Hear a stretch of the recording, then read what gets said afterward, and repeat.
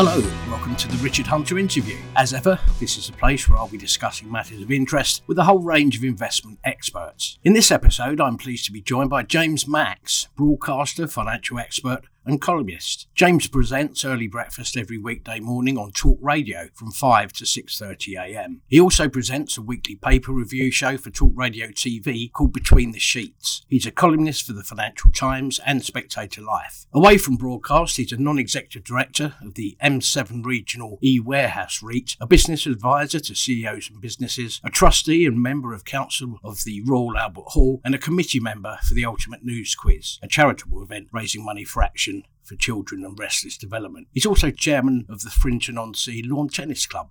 He's appeared on a range of TV shows from GMB and This Morning on ITV to Sky News and Channel 4. He's a regular panellist on Jeremy Vine on Channel 5 and often opines on Jeremy's radio show on Radio 2. So firstly, a very warm welcome to you, James, and thank you for sparing us some of your time. Hello. I was listening to that intro and I was thinking, blimey, who's this you got on? Sounds fascinating. Well, and as we heard from that intro, clearly the world of finance has pretty much dominated your working career.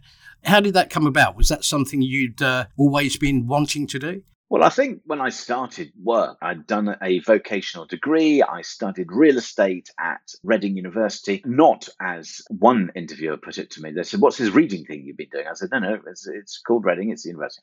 Anyway, so I studied land management, nothing to do with land or managing, everything to do with real estate. And I studied that and I qualified as a chartered surveyor. I did that for, 6.5, 7 years. I became a director of a property advisory company. And then in swooped an American investment bank. And they said, James, would you like to come and join us? Would you like to come and do investment banking? We need somebody who's an industry expert. I looked around and I thought, okay, all right, fine. That sounds interesting. And I joined investment banking at a really exciting time. It was just at the end of the 90s when American investment banks were coming to the UK. They were beginning to take market share, bring in their technology, the way that they were doing things completely different and exploiting arbitrage in all sorts of ways that perhaps the UK had not seen before. And that then led to a fruitful career there. And then I zipped into private equity and I was about to become involved in a new private equity fund. And then it all kind of blew up and the boss left and various other things happened. And I thought, well, do I really want to be tied into this? So I had to be a good leaver. And this is where people perhaps start to interpret why you would go and do something. Did I always want to be a broadcaster?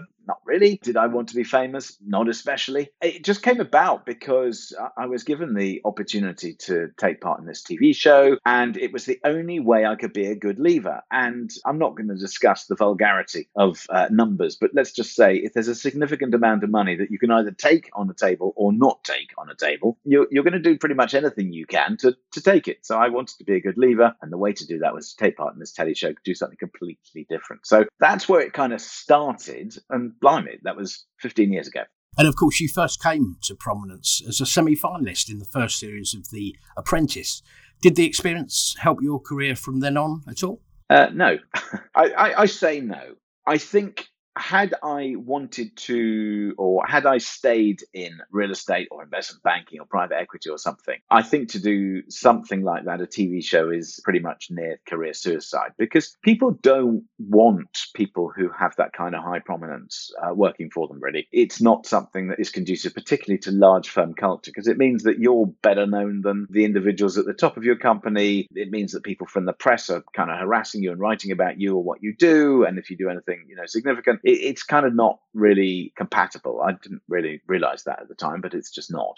But having said that, sometimes people refer to it and they say, oh, that's why you ended up on TV or radio, and it must have given you good skills. I think it opened my eyes to it, and it gives you a base of which to start. But like anything, you've got to go and learn what you do. And broadcast is the same as anything else. It requires skill, it requires hard work and dedication, and it's a cutthroat business, and your face sometimes fits and sometimes it doesn't, and it's pretty harsh. And so, yeah, sometimes people refer to The Apprentice. I think it's more that it gave me the pause in my career that I had to go and do something else. And therefore, I had to think about what can I do with the skills that I've got in the background and the things that this kind of exposure to the public eye have given me as well. But again, I'm really not interested in being famous. I'm interested in being well known for what I do. And that's the same in when I worked in real estate and banking as it is now in what I do on broadcast. And I think there's quite whether it's a subtle difference or a major difference, it is a difference nonetheless. And having worked, as you say, on both sides of the fence, given your knowledge and experience you've now gained and the changes you've seen over the years, in terms of financial broadcast, I'm talking about the breadth and depth of coverage. Do you think it's improved over the last decade, 20 years, or is there room for more? I think there's certainly room for more. I think what has improved is the ability to talk to very specific audiences. So if you are wanting to connect, particularly B2B, and you want to connect with what I would describe as experienced investors or experienced financial traders and operatives or people in business, you can do that through the means of, here we are with a podcast. You can do it with certain broadcasts that before you would have had to have huge resource and huge expertise to do. And now, frankly, any Tom, Dick or Harriet can do it. And that's great.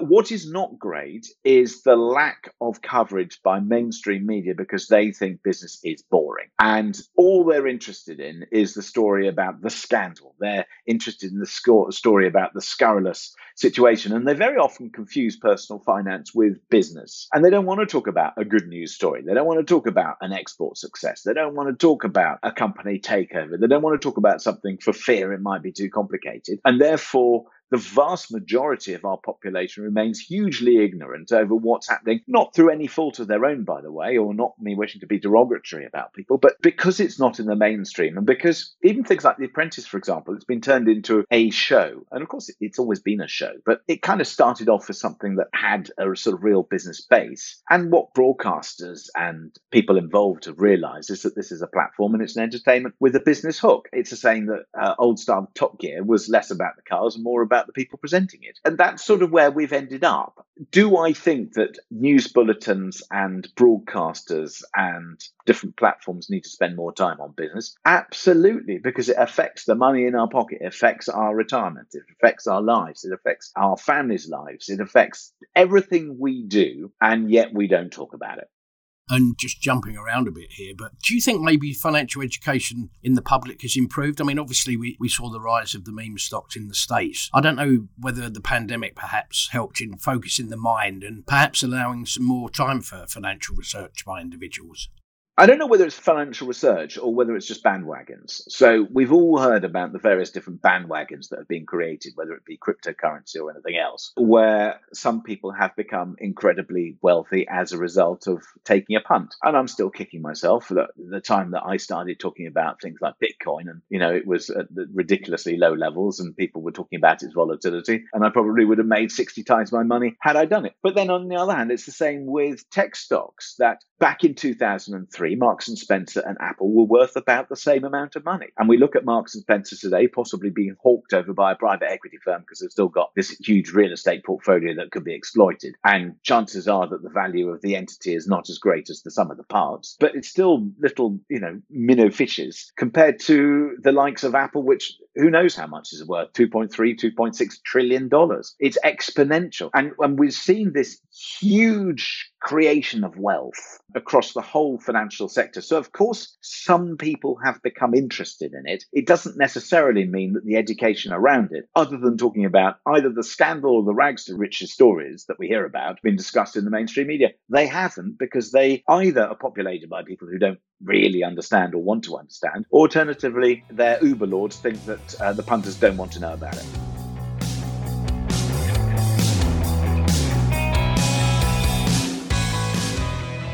Okay, so let's stay topical in terms of where we are at the moment. Have you got any opinions about the rise of tech, the changing global markets, current inflationary pressures and so on?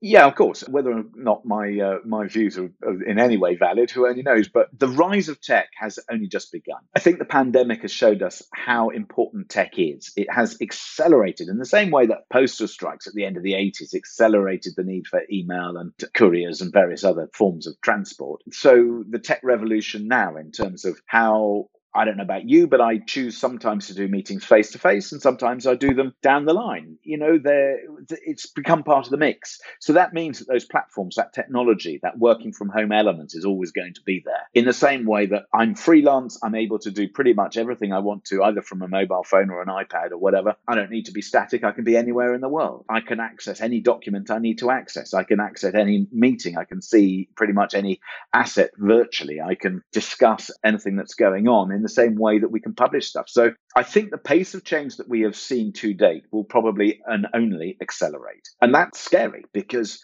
that means that there is an inverse relationship between skills and experience. And it means that the older you are, arguably, the more retraining you are going to do. Otherwise, you are going to become a dinosaur and almost unemployable because the tech that we all operate and employ is going to drive everything. And that, of course, feeds into markets. We're seeing the breakdown of this globalization that everybody said was so great. Finally, people have realized that actually it's not so great for the environment. It's not so great for people's jobs and careers and livelihoods. It's not so great for world politics. It's not so great for wealth distribution. It's not so great for cooperation or indeed preservation of different people's ways of living and cultures. So there are a whole range of backlashes which are taking place in that globalized marketplace, combined with the fact that inflation, I think there are two kinds of inflation that we've got running through the system, maybe more. One is that the change in information means that people have got far more knowledge on what other people are being paid, how much goods cost globally, how much money is being creamed off by people at the top, etc., combined with a huge change in resource and resource allocation and what we value. I mean, look at history. Years ago, if you were the farmer, you were the wealthy person. Now you're not. It's all down to distribution. If you were the supermarket, you became wealthy. Now it's down to the multiples are applied to the firm that delivers the stuff to your door rather than going to the supermarket that was the natural selector and distributor and did the deals. So we're seeing that shift of wealth in the same way that years ago investment banks were seen as that huge distribution channel. Well, hello,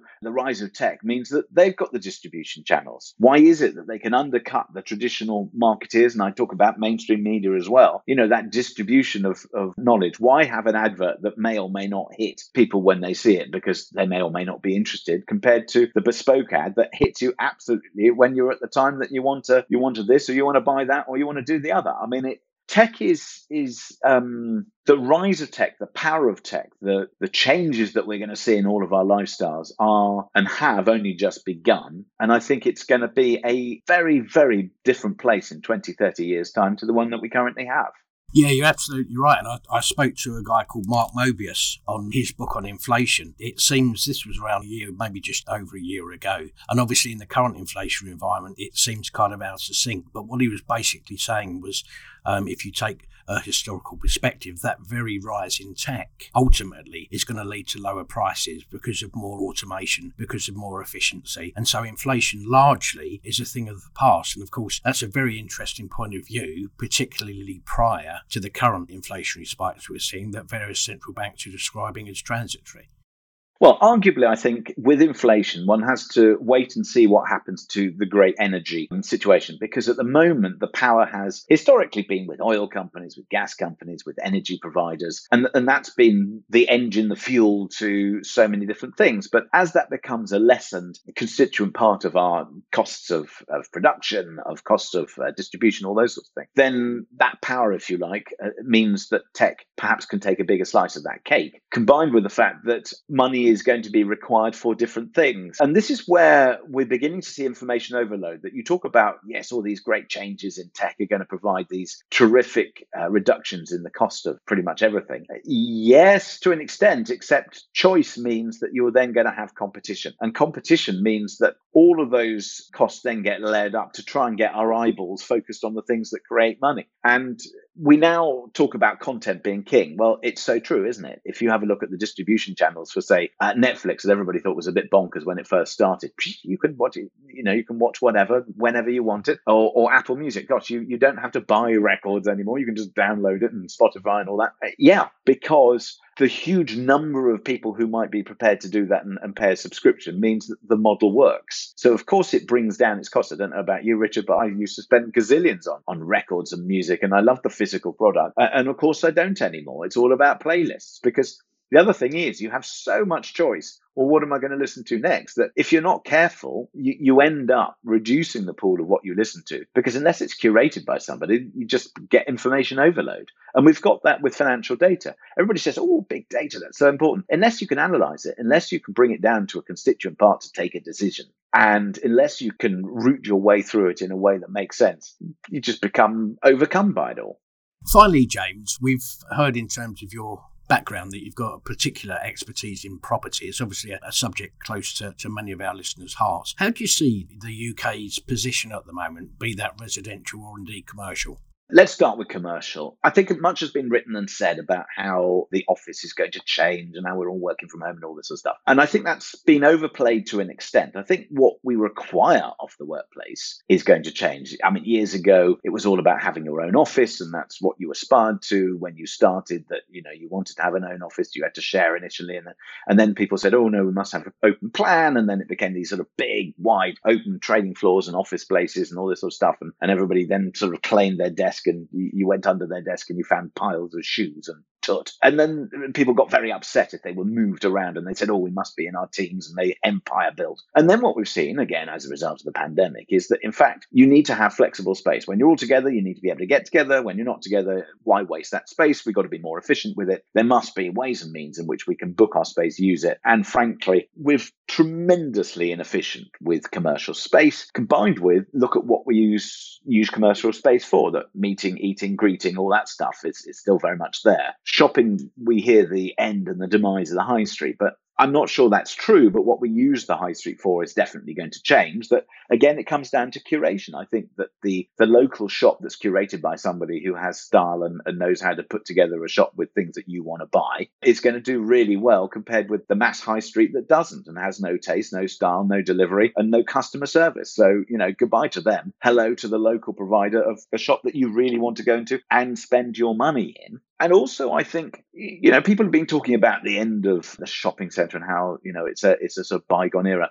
People still like doing that stuff. It's just that it's probably going to be brand driven, because we're so brand focused that, in a way, the brands don't mind whether you buy online or in store. So therefore, it becomes an in-store experience that they want to build their brand. So they don't care if you come in, buy the shoe, the piece of electronic goods, or the whatever it is in the store, or you go, yeah, I have one of those. You find it online and get it delivered to your house. They don't give two stuffs. And who really gets upset about that is the variety store, the department store, the store that provides everybody else's stuff and doesn't have anything individual. So I think that's a huge shift we're going to see. When it comes to residential, I think we've heard a lot about, oh, there's a housing market crisis. No, there isn't. I think that is a nonsense. What we have is we have a very particular problem where, as a result of the financial crash, unintended consequences meant that we made it much more difficult to borrow. And having allowed people to borrow huge amounts of money, so we had inflated the market and we'd allowed borrowing to drive that market, and then we curtailed it. And even though we've got low interest rates now, you can get mortgages of up to 30, 40 years if you want to, at relatively low rates of interest. I think it's 25 years. You can get 2.58% if you want. You can do 3.5% and you can guarantee it for 40 years. Well, in today's market, that is quite expensive. But to be able to have that certainty that if you can afford it and you know that you can pay it back, why aren't we increasing the multiples that people can borrow if they can afford it? And it's because some cretin somewhere has decided that these are the rules that we must operate by. And we've created a pinch problem. We've created a pinch problem for a whole generation of people trying to get onto the housing market, combined with the fact that we've just encouraged building here, there, and anywhere, rather than giving tax incentives to redevelop, redeploy, repurpose real estate in urban areas where you have all the infrastructure that people need. So I think we've got to have a pretty major rethink about planning, about how we organize ourselves, how we organize our societies, how we get to work, how we work, where we work, how we use space, how we tax space, and how we tax individuals and the residential market. And then, of course, there's the whole ESG, or environmental, social governance, all that stuff that's coming in, that people are jumping on bandwagons left, right, and center. And some of it, of course, is true and it works and it makes good sense. Some of it is just greenwash and nonsense. And we're pushing perfectly good buildings into demolition and perfectly good resources into oblivion because somebody's decided that they're unenvironmentally friendly. When in fact, what we should be doing is using what we have much more effectively. So I genuinely hope that the the result of my diatribe here is we have to become more efficient with real estate. And part of that efficiency is recognizing that although we like to own real estate, we are only but here for a finite period of time. And a property is only yours for however long you own it. It might be 5 years, 10 years, 40 years. That's a lifetime. And yet it's sold and somebody else has it. And we have a system that makes it very difficult to do that we tax it. We provide taxation on occupation. We provide taxation on every transaction. Somebody at some point is going to realize that the stamp duty is a really nasty, pernicious tax if applied to a primary residence. It's daft. And yet we do it because we sort of can, because we've built inflation into the system. So I think there are a lot of structural issues in our property markets. Taxation and the way we use real estate is arguably the most important thing we can do. But I still think that owning your own property is the most coveted thing. I know that a lot of younger people can't get on that ladder, and I hope that they can, because I think it's one of the best ways to save and invest and to build wealth and grow wealth and to pass wealth on to family members later on. But I don't think that elements of our markets, both commercial and residential, are fit for purpose. And I think we have allowed our politicians to do very stupid things in the name of either their own political agenda or alternatively their own egos. Unfortunately, we're right out of time. So many thanks again for your time, James, and for your valuable insights. Terrific conversation. That's James Max, a broadcaster, financial expert and columnist. And thank you for listening. Please feel free to like and subscribe. And of course, you can find much more by the way of investment insight and ideas at ii.co.uk. I'll be back next Tuesday with another Richard Hunter interview. Bye for now.